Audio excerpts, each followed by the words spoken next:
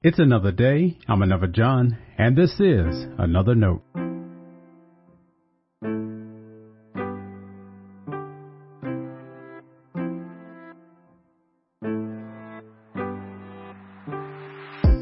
Today's edition of Another Note is titled Unashamed Moment. Our scripture reference today is Romans chapter 1, verses 8 through 17. As always, may the Lord add a blessing to the reading and hearing of His holy word.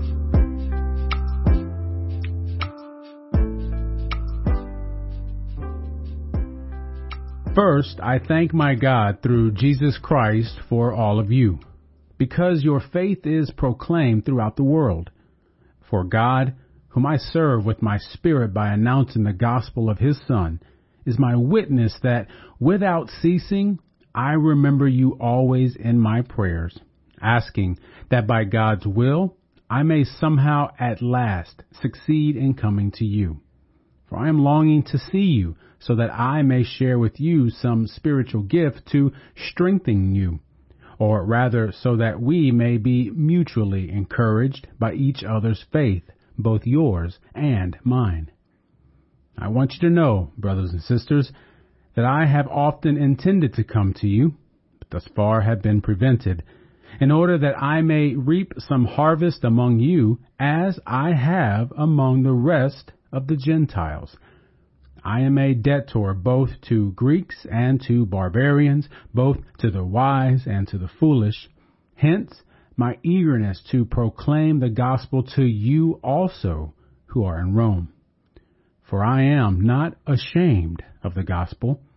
It is the power of God for salvation to everyone who has faith, to the Jew first and also to the Greek. For in it the righteousness of God is revealed through faith for faith. As it is written, the one who is righteous will live by faith. This is the word of our Lord. Thanks be to God.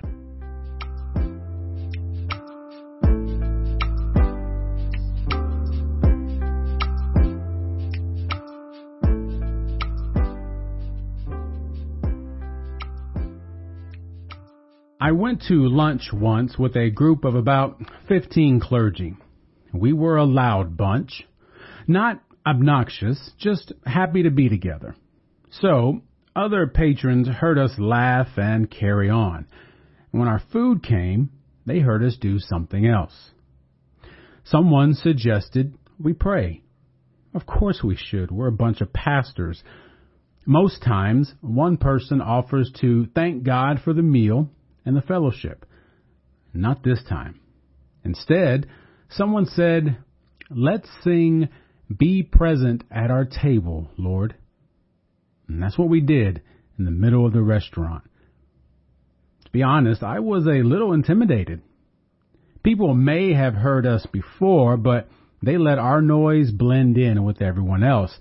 When we sang, though, all eyes turned to us. It was an unashamed moment. Now, let me clarify. Being unashamed of the gospel doesn't mean being bravado. Being unashamed means you'll live in a way that demonstrates the power of the gospel. For us that day in the restaurant, it was thanking God not just for food, but for a shared fellowship. The unashamed part wasn't in singing loudly, but in rejoicing that God had brought us all together. The singing was the fruit. Apostle Paul gave us that great line in Scripture, "For I am not ashamed of the gospel." That wasn't a random opening line. Paul is already doing something he'll continue to do throughout Romans. He'll show that God has brought all people together in Jesus.